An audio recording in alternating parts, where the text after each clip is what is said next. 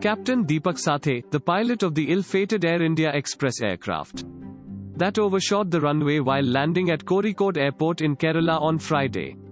Deepak Sathe was a decorated retired India Air Force pilot, Sword of Honor awardee, and has also served with No.17 Squadron, Golden Arrows, which was recently recommissioned with the Rafale fighter jet. 17 people were killed and several injured when a Dubai-Calicut Air India Express flight with 191 passengers and crew overshot the runway and fell into a valley, breaking into two portions yesterday evening. Thanks for listening to the latest news Suno. Download the free latest news Suno app to listen news in less than 60 seconds.